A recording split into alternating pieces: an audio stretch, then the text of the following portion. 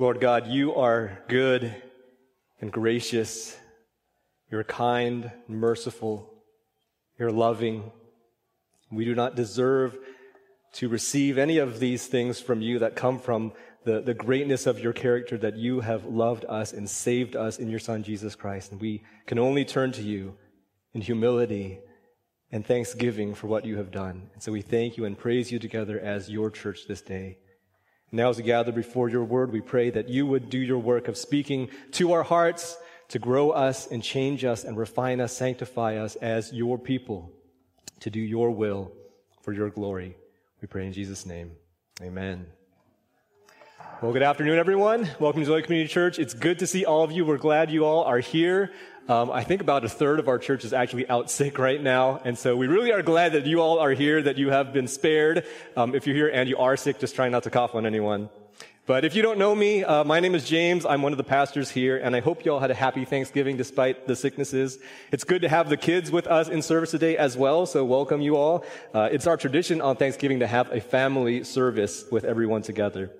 However, we won't be doing our other Thanksgiving tradition today, which is hearing testimonies from people sharing their Thanksgivings to the Lord. I know that's always encouraging and that you're probably disappointed that's not happening, but we just kind of wanted to keep this year simple since for the past few weeks and also going into Christmas, we've had a lot of special Sundays, including having a week off for retreat as well. So we wanted to keep this Thanksgiving Sunday kind of simple, but we will keep another Thanksgiving tradition, which is we will preach about Thanksgiving. All right, Eric said last year that we could never exhaust all the Thanksgiving texts in Scripture, but we'll at least check one more off today. So please turn with me to Ephesians chapter 5. Ephesians chapter 5. Now I realize, especially coming into the church this morning, that Thanksgiving is probably already in the rearview mirror for most of y'all already. And it's full steam ahead towards Christmas. You've already put up the tree. Holiday music is on the radio 24/7 now. You probably, if you're diligent, finished all of your gift shopping on Black Friday. Thanksgiving is over and done. But for the Christian, giving thanks is not just a once-a-year deal, right? It's not a box that we check off as we hurtle toward the next big spiritual thing. Now, I know you all know that already. And it is nice to have a designated time of year to be especially and intentionally thankful. We're in a season that basically obligates us to give thanks and helps us to remember that if we just stop and think about it for a millisecond, we have so much to be thankful for. We are truly blessed. But if we forget about being thankful, except when we're reminded to by the calendar and by society to do so, then we're in trouble. That's what we want to talk about today. If that's the case, we'd be like a husband who only loves his wife on Valentine's Day. Or like a student who only studies to pass the exam and not to learn the material. Or like a teenager who only hops up to his chores when he hears his mom's car coming up the driveway. We're not supposed to be occasionally thankful when we're reminded or whenever it happens to cross our minds. It's supposed to be who we are. Giving thanks is supposed to be an all-encompassing characteristic of the Christian life. And Ephesians 5:20 says exactly that. Now remember, before we read it, the context of Ephesians is that Paul is explaining how the message of the gospel, how the doctrine of salvation changes the way that believers, that Christians are supposed to act and live and do everything. And so let me read from chapter 5, beginning in verse 18, and we'll go to 21. Paul writes to the church in Ephesus, "And do not get drunk with wine, for that is debauchery, but be filled with the Spirit, addressing one another in psalms and hymns and spiritual songs, singing and making melody to the Lord with your heart." And this is our verse. "Giving thanks always and for everything to God the Father in the name of our Lord Jesus Christ, submitting to one another out of reverence for Christ." This is the word of God. If you look at these verses, you find 4 things that believers are supposed to do. 4 ways we are supposed to be. In English, they're given as 4 ongoing actions, as verbs, that end with ing, right? First, addressing one another in all sorts of song. Second, singing and making melody to God. Third, giving thanks. And fourth, submitting to one another. And so we find giving thanks here among the things that Paul says ought to characterize Christian living. The reason for thankfulness, along with all the rest, is not because of a seasonal obligation or even because we're commanded to. God never says, thou shalt be thankful. So where does musical worship, thanksgiving, and submitting to one another come from? Not obligation, not even obedience, but what? The end of verse 18 says, be filled with the Spirit. That's the structure of this text. Being filled with the Spirit is the header over these four things. If we are truly Spirit-filled, Paul says, we must naturally exhibit these hallmarks of all believers. When the Holy Spirit fills us, this is what he causes us to do. You know, people out there have all sorts of ideas of what manifestations of the Spirit are supposed to look like. They say if the Holy Spirit is in you, then you have to speak in tongues. If the Holy Spirit is in you, then you'll prophesy, or you'll fall on the ground, you'll experience holy laughter. But what does it say here? Evidence of being Spirit-filled is that we sing to each other. Now, I love musicals, probably way more than the next guy. But as much as I love musicals, it'd be really weird to live in one. Right? I appreciate the parodies where someone in the musical becomes aware of the fact and they ask, hey, why is everybody singing? But according to the text, life in the Spirit is supposed to be a musical, with us not only singing to God, but first to each other, to exhort and encourage and instruct. And if the Spirit of God is in us, we'll also be thankful. And that's our verse today, verse 20. So let's read it again.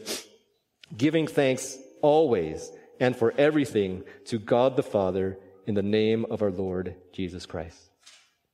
So we're going to break down this one verse into four parts. Following the verse, I didn't have to do much work here. We're going to talk about giving thanks always, giving thanks for everything, giving thanks to God the Father, and giving thanks in the name of the Lord Jesus Christ. And we'll split those four ideas into two groups. First, what is inside of us. Okay, we'll look at the habits and the heart of thanksgiving. And the last two will be what is outside of us, which show us the goal and the glory of thanksgiving. So getting into it, we'll start with ourselves. The first phrase in verse 20 is give thanks always. And this teaches us the habit of thanksgiving. The habit of thanksgiving. It answers the question, when do you give thanks? When do you give thanks? If you think about it, and you kids will think about it too, when do you give thanks? The answer for many of you is at meal times, right? I think the vast majority, perhaps, of your thankfulness, maybe 90% of it, of thanksgiving in prayer, happens just habitually around the dinner table. Now, don't get me wrong, praying before meals is great. In fact, the Bible even tells us explicitly that Jesus gave thanks before feeding the 5,000, before feeding the 4,000, at the Last Supper before he distributed the bread and the cup. And then after his resurrection on the road to Emmaus with those two disciples, he said grace before meals. Now, have you ever wondered where the term saying grace comes from? How did the words saying grace come to mean giving thanks? I mean, even in Spanish, right? Thank you is gracias. And in Italian, grace is grazie. Grace. You see it in these languages. You see it in the Greek as well. The Greek word for giving thanks is eucharisteo. The word breaks down in the prefix eu, which means good, and the root word charis, which means grace. Good grace. When we give thanks, we are expressing good grace. In other words, we grace someone with our gratitude. Now, the word also implies that we've first received a good grace from the giver. Eucharisteo might have also conveyed the idea that we have been well-favored. Eucharis, well-favored. That is, we've received a gift of good grace. So you see a reciprocal idea here in this word. Upon receiving a gift and recognizing that we've received grace from someone else, we too return and give back freely in gratitude to the giver. Thanksgiving. In other words, we say grace. We recognize the grace given to us, and we give back the gracious gift of our gratitude. We say grace. Now, saying grace isn't just for 3 times a day at meals. It's a good habit to begin, but it's not good enough, because what does this text say? We must give thanks always. Always, all the time. We're talking about an ongoing, perpetual gratitude, recognizing that throughout the day, all day, every moment is a grace from God. Every sunrise, every coffee, every conversation, every errand, every footstep, every breath. Imagine if we said grace before each of these things. Grace before every bath, Grace before every business meeting, grace before every bowel movement. That sounds as absurd as living in a musical, does it not? Sounds worse, but we'd be getting closer to Paul's ideal. It's biblical. Colossians 3:17 says, "And whatever you do in word or deed, do everything in the name of the Lord Jesus," and then what? "Giving thanks to God the Father through him." In everything you do, whatever you do, give thanks to God. But you might ask, always? Really? Practically, that feels impossible. I mean, we're told to do a lot of things always. Pray always, rejoice in the Lord always abound in the work of the Lord, always seek to do good to everyone. How can we always do all of these things and still have time to cook dinner? The answer is, each of these things we are to always do, I believe, has less to do with behavior and more to do with our disposition. Let me explain. Whenever we are supposed to have an ongoing action, what we need first is an underlying attitude. For example, to rejoice always means to have a cheerful disposition that comes from trusting in God.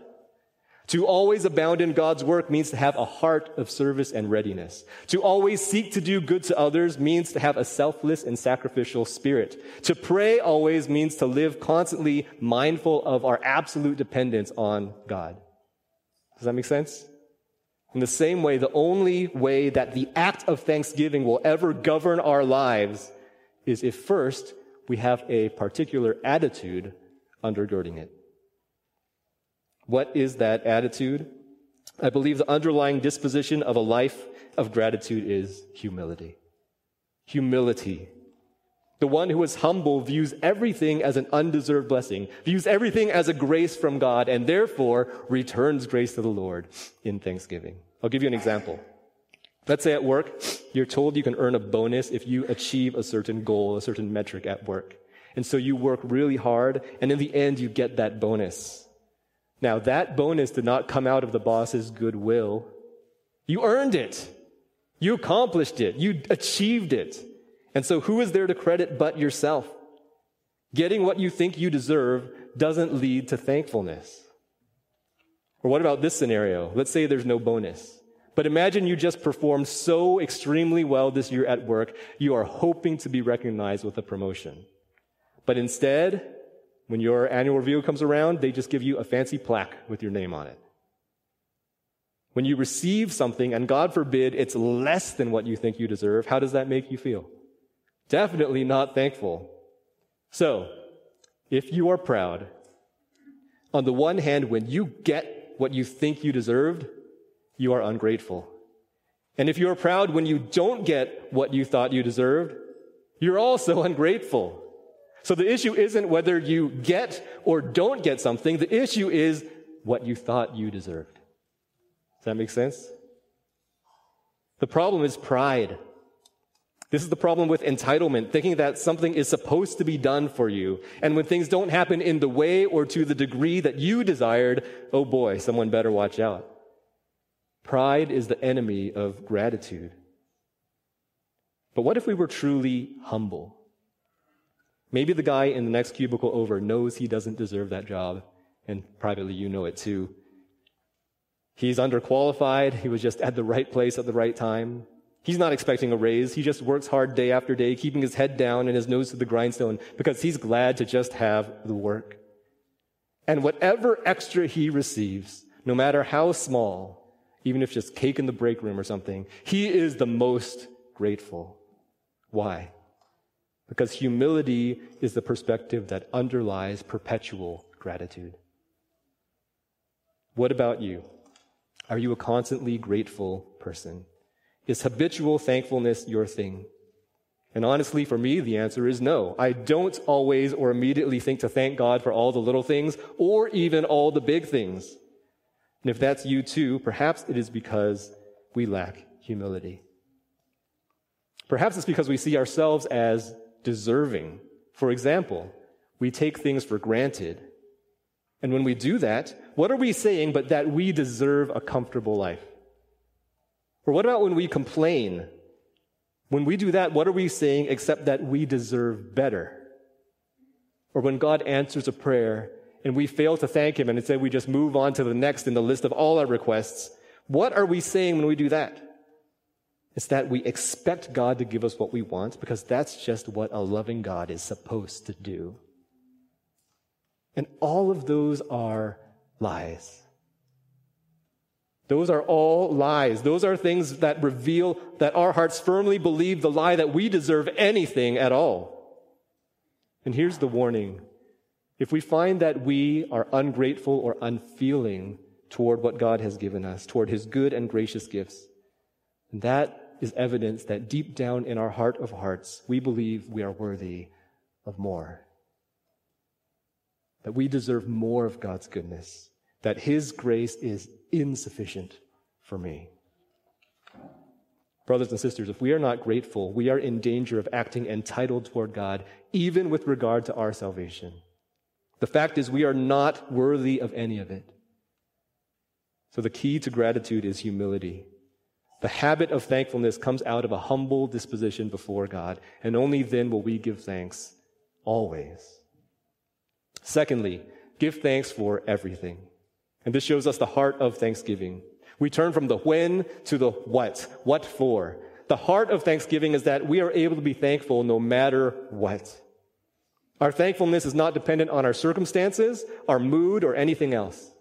And you see, this isn't about applying the last point and developing a new habit so strong that it overpowers and overcomes every situation, no matter how bad. This is about cultivating a heart that is able to be thankful, no matter how badly things are going. Giving thanks for everything means that we can't let our thankfulness ebb and flow with our circumstances. It's natural and it's easy to be more thankful when things are going well, right? When work is steady, when our health is good, when our relationships are great. We give thanks for a successful project launch, for a passing grade, for a new baby. But what happens when you lose the sale? What happens when your car gets totaled? When your loved one abandons you? When you get that difficult diagnosis? Paul explained earlier, before where we started reading, in verse 15, that the days are evil. Our world is marked by suffering and futility. It's been corrupted by sin and the fall. And so adversity, calamity, and pain are all part of this life. But the mark of the Spirit-filled believer is our thanksgiving in the midst of this present darkness. You see, what does Paul not say? Paul doesn't say that because the days are evil, we must live in fear and terror and caution at the foreboding world with all its imminent dangers out to get you. The Christian must not be swayed by fear, but we must be wise, seeking to understand the will of the Lord.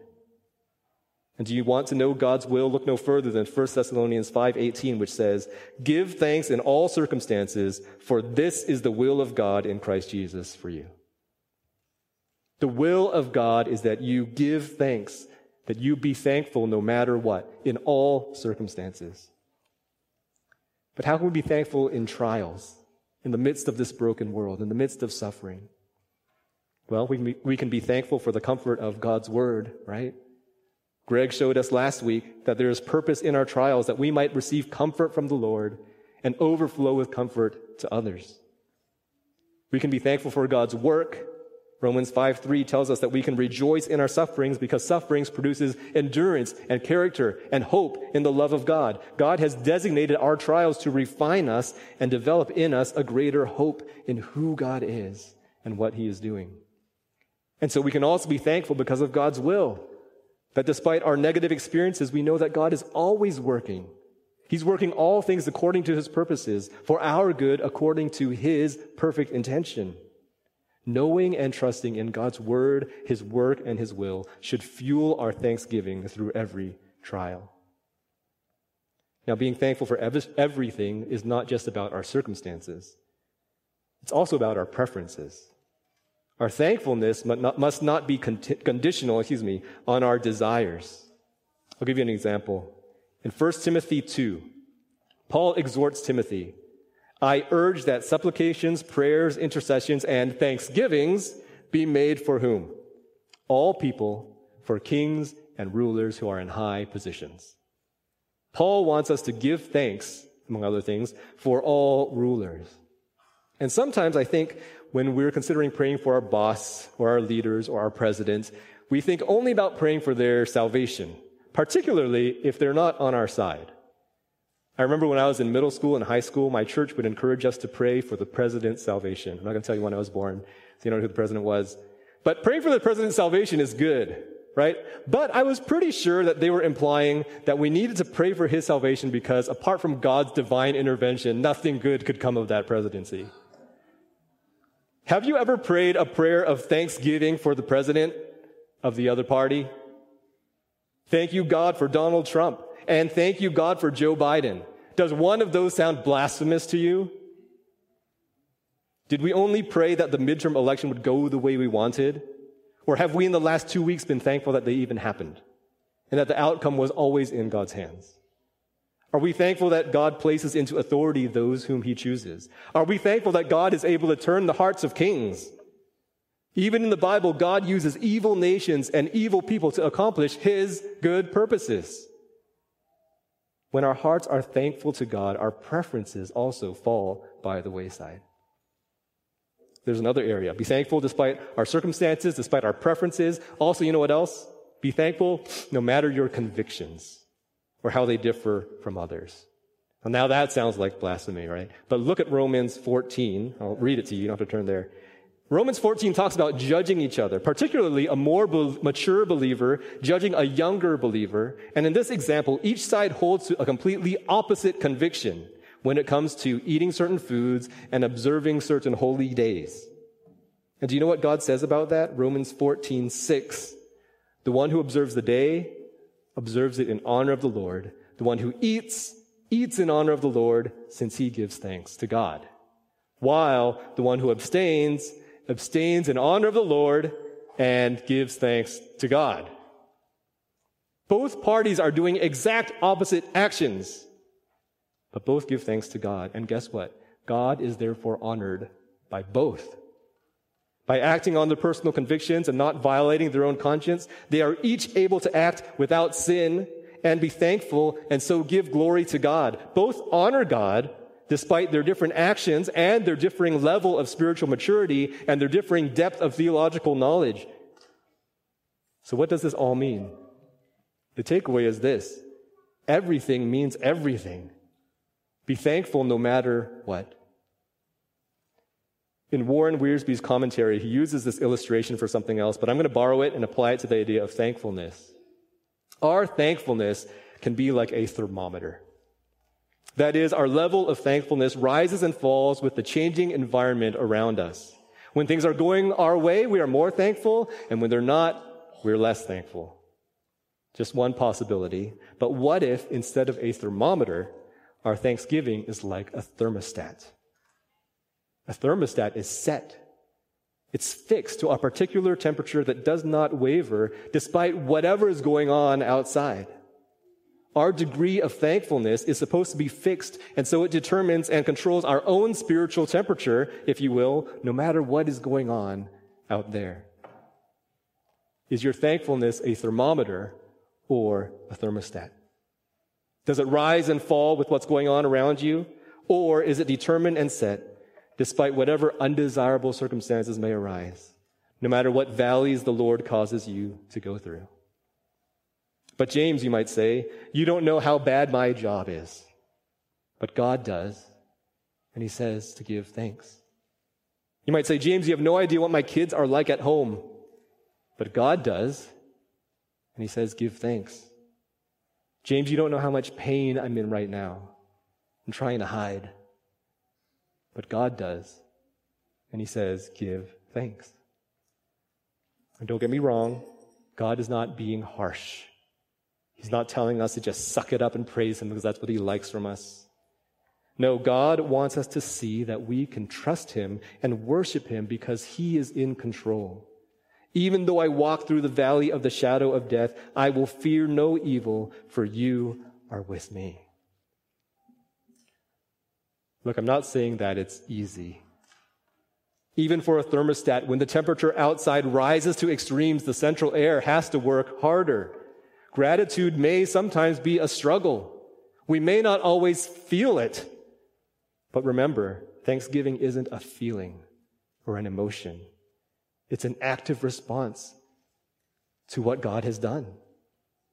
It's us remembering and proclaiming God's grace no matter what is happening. It's saying, I might not have chosen this for myself, but God has chosen it for me, and I trust him.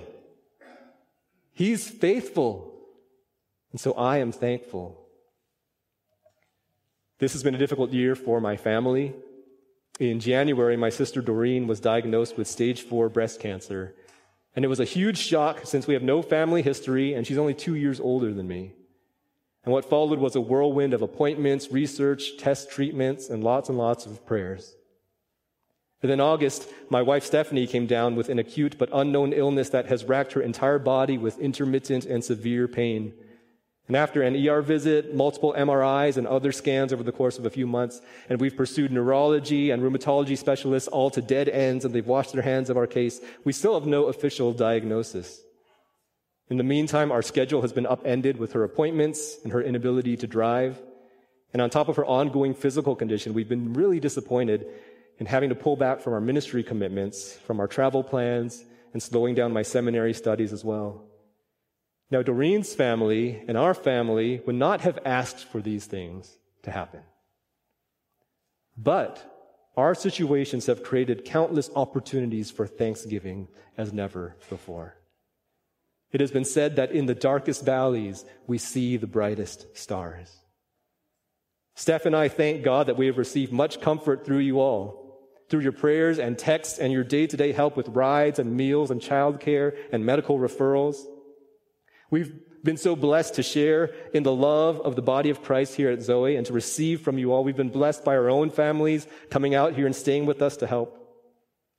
And at the same time, though, my sister's journey has also been difficult, filled with pain and loss and sacrifice. Last weekend, Doreen shared a Thanksgiving testimony at her church, recounting God's faithfulness time and time again, praising him for miracle after miracle in her diagnosis and her treatment and her care. Now, this isn't just my story, because looking out there, I know a lot of you are suffering right now as well. I know it's been a hard year for relationships. It's been a year full of loss, for troubles at work, for unexpected medical diagnoses. But whatever difficulty you are facing right now, what can you be thankful for? The ability to give thanks always for everything starts inside of us. But it doesn't start from us. You see, what is inside of us? Who is inside of us? Verse 18 says, "And do not get drunk with wine, for that is debauchery, but be filled with the Spirit." This is a contrast of control. On the one hand, we see the foolishness of the world turning to strong drink and excess and reckless indulgence, giving themselves over to a temporary and fleshly high in order to escape the woes of this evil age. But for the believer, we are to be controlled by something else entirely. We are to give ourselves over to the control of the one who will never let us down, the Holy Spirit, who is given to all believers and who fills us more powerfully and more effectively than any alcohol. The filling of the Holy Spirit is about his complete possession and his pervasive influence. It's the picture of the sails of a boat, which when filled with the wind and billowing, the vessel is overcome and directed in the course as influenced by the wind that fills its sails. When we are filled with the Spirit of God, we are left to the Spirit's direction, completely given over to his leading, and the Holy Spirit causes us to be thankful always and for everything. And so we turn now from what is inside to what is outside, as we give thanks to God the Father in the name of God the Son. So here we see the last 2 points, the goal and the glory of thanksgiving. First, the goal of thanksgiving, which is worship. And verse 20 says we are to give thanks to God the Father. Give thanks to God the Father. Thanksgiving is our act of worship. Remember, Paul has listed out 4 uniquely Christian things, right? 4 things that differentiate the Christian from the world. But can't non-Christians be thankful? I mean, we just had a national holiday about it. It's not a Christian holiday. Well, I think it can be argued that Thanksgiving definitely sets the Christian apart because a Christian, in his gratitude, actually has somebody to thank. You see, the same God we pray to is the same God that we give thanks to. The world doesn't have anybody to pray to. They either pray to a false God altogether, made by human hands and completely powerless, or they pray to the universe, throwing up some vain thoughts and hopes and dreams and wishes, and in return, the world has no one real to thank, except perhaps their lucky stars. You can't give thanks if you have no one to give it to. This Christmas, I can't just give gifts. Giving has a recipient. Likewise, gratitude is directed. And for the believer, our object of thanksgiving, worship, and praise is God. With our thanksgiving, we worship the God behind it all. When we are thankful, all our achievements are now due His strength.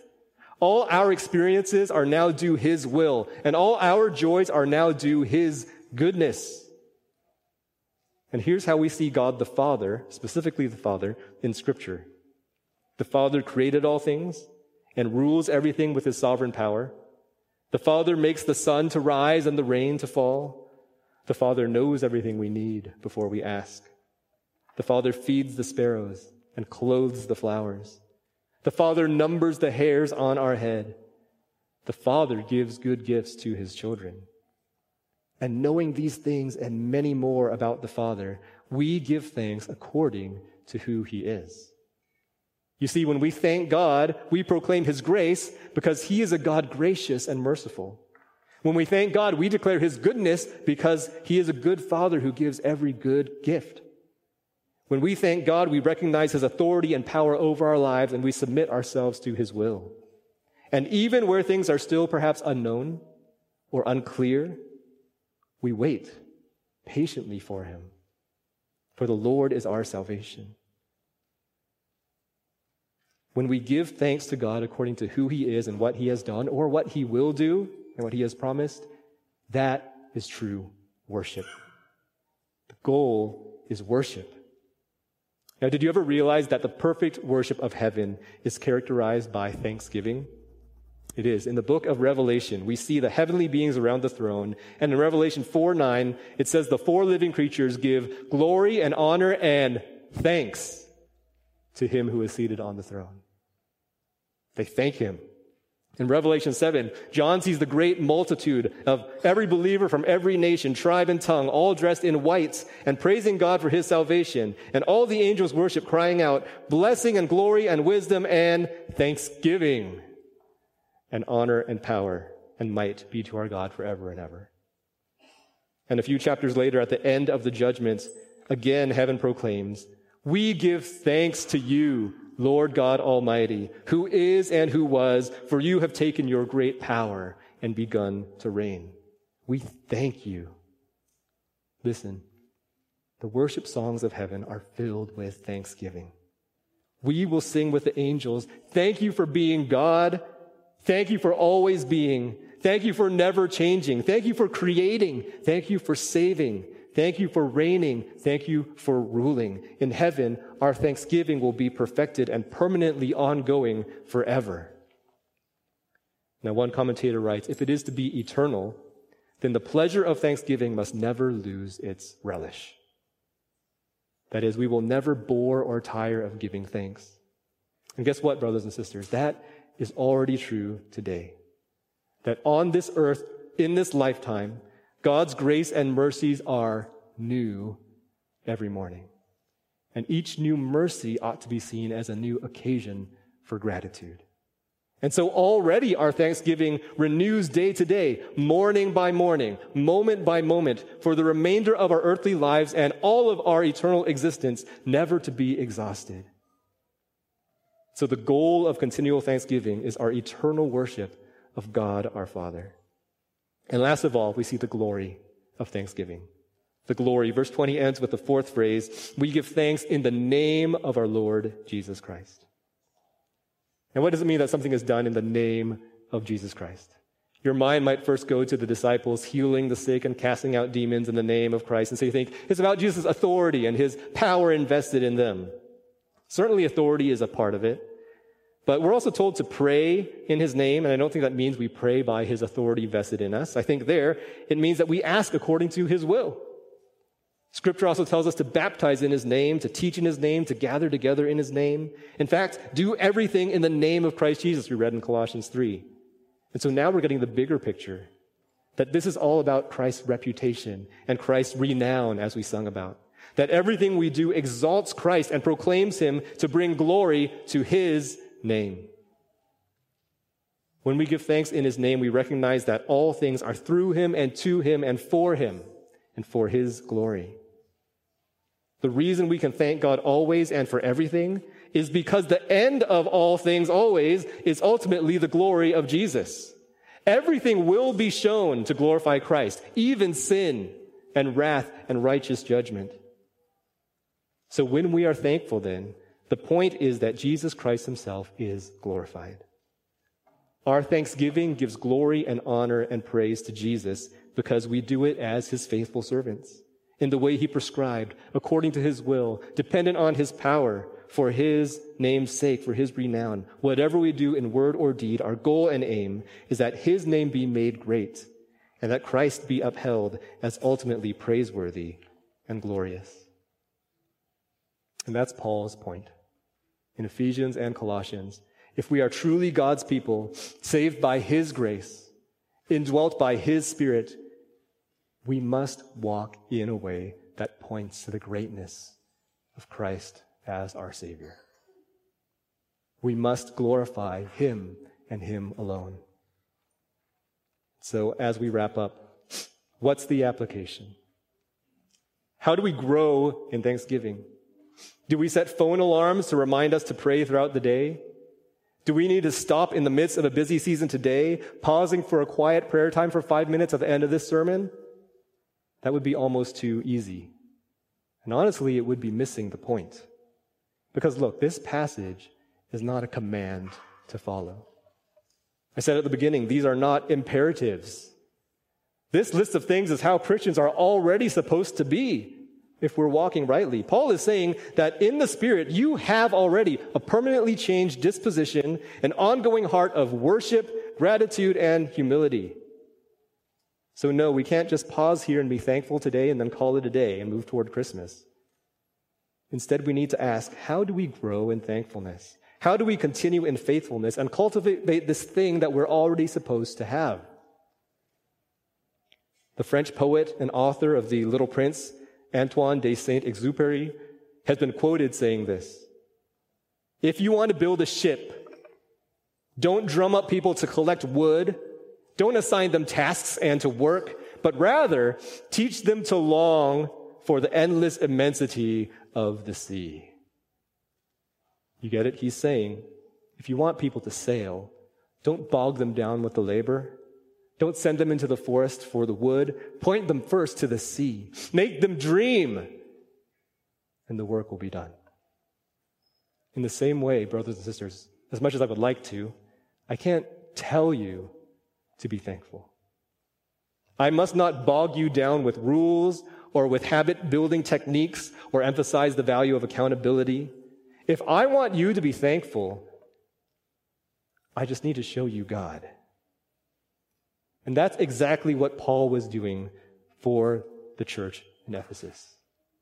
Turn back with me to chapter 1. Look at verse 3. Ephesians 1:3. "Blessed be the God and Father of our Lord Jesus Christ, who has blessed us in Christ with every spiritual blessing in the heavenly places, even as he chose us in him before the foundation of the world, that we should be holy and blameless before him. In love, he predestined us for adoption to himself as sons through Jesus Christ, according to the purpose of his will, to the praise of his glorious grace, with which he has blessed us in the beloved." Skip down to chapter 2, verse 1. "And you were dead in the trespasses and sins in which you once walked." And skip to the middle of verse 3. "You were by nature children of wrath, like the rest of mankind." Verse 4. But God, being rich in mercy, because of the great love with which he loved us, even when we were dead in our trespasses, made us alive together with Christ. By grace you have been saved. And raised us up with him and seated us with him in the heavenly places in Christ Jesus, so that in the coming ages he might show the immeasurable riches of his grace in kindness toward us in Christ Jesus. For by grace you have been saved through faith. And this is not your own doing. It is the gift of God, not a result of works, so that no one may boast. Verse 12. Remember that you were at that time separated from Christ, alienated from the commonwealth of Israel and strangers to the covenants of promise, having no hope and without God in the world. But now, in Christ Jesus, you who once were far off have been brought near by the blood of Christ. Does the gospel of salvation of Jesus Christ draw out thankfulness in you? Or do you take it for granted and proudly say, I deserve it, and I deserve more? If you are a child of God, it must arouse thanksgiving, because we were once darkness, children of wrath, lost and without hope, dead in our sins and trespasses, deserving of eternal punishment. And what saved us? Not we ourselves, not our works, not our doing, not our effort, not our good deeds. What saved us? The kindness of God in Christ Jesus. The blood of Jesus shed on the cross on our behalf reconciles us to God the Father. By grace you have been saved. It is the gift of God. Do you hear that? It is the grace gift of God. And so together we behold this and we must say, what good grace. What good grace. If you believe this gospel, if you've personally experienced God's extravagant grace, then you, my brothers and sisters, have seen and tasted the vast immensity of the sea. And so I don't need to tell you that it's shipbuilding time. But now you must have nowhere else to go except to fall down before God in thankfulness, in unbounded gratitude overflowing from a redeemed heart. You whose sin once knew no bounds, having been saved by God's infinitely greater grace, and now the Holy Spirit, who is continually filling you, bursts open your sails to carry you along in a lifetime of continual gratitude, undying and undimmed until Christ returns and forevermore.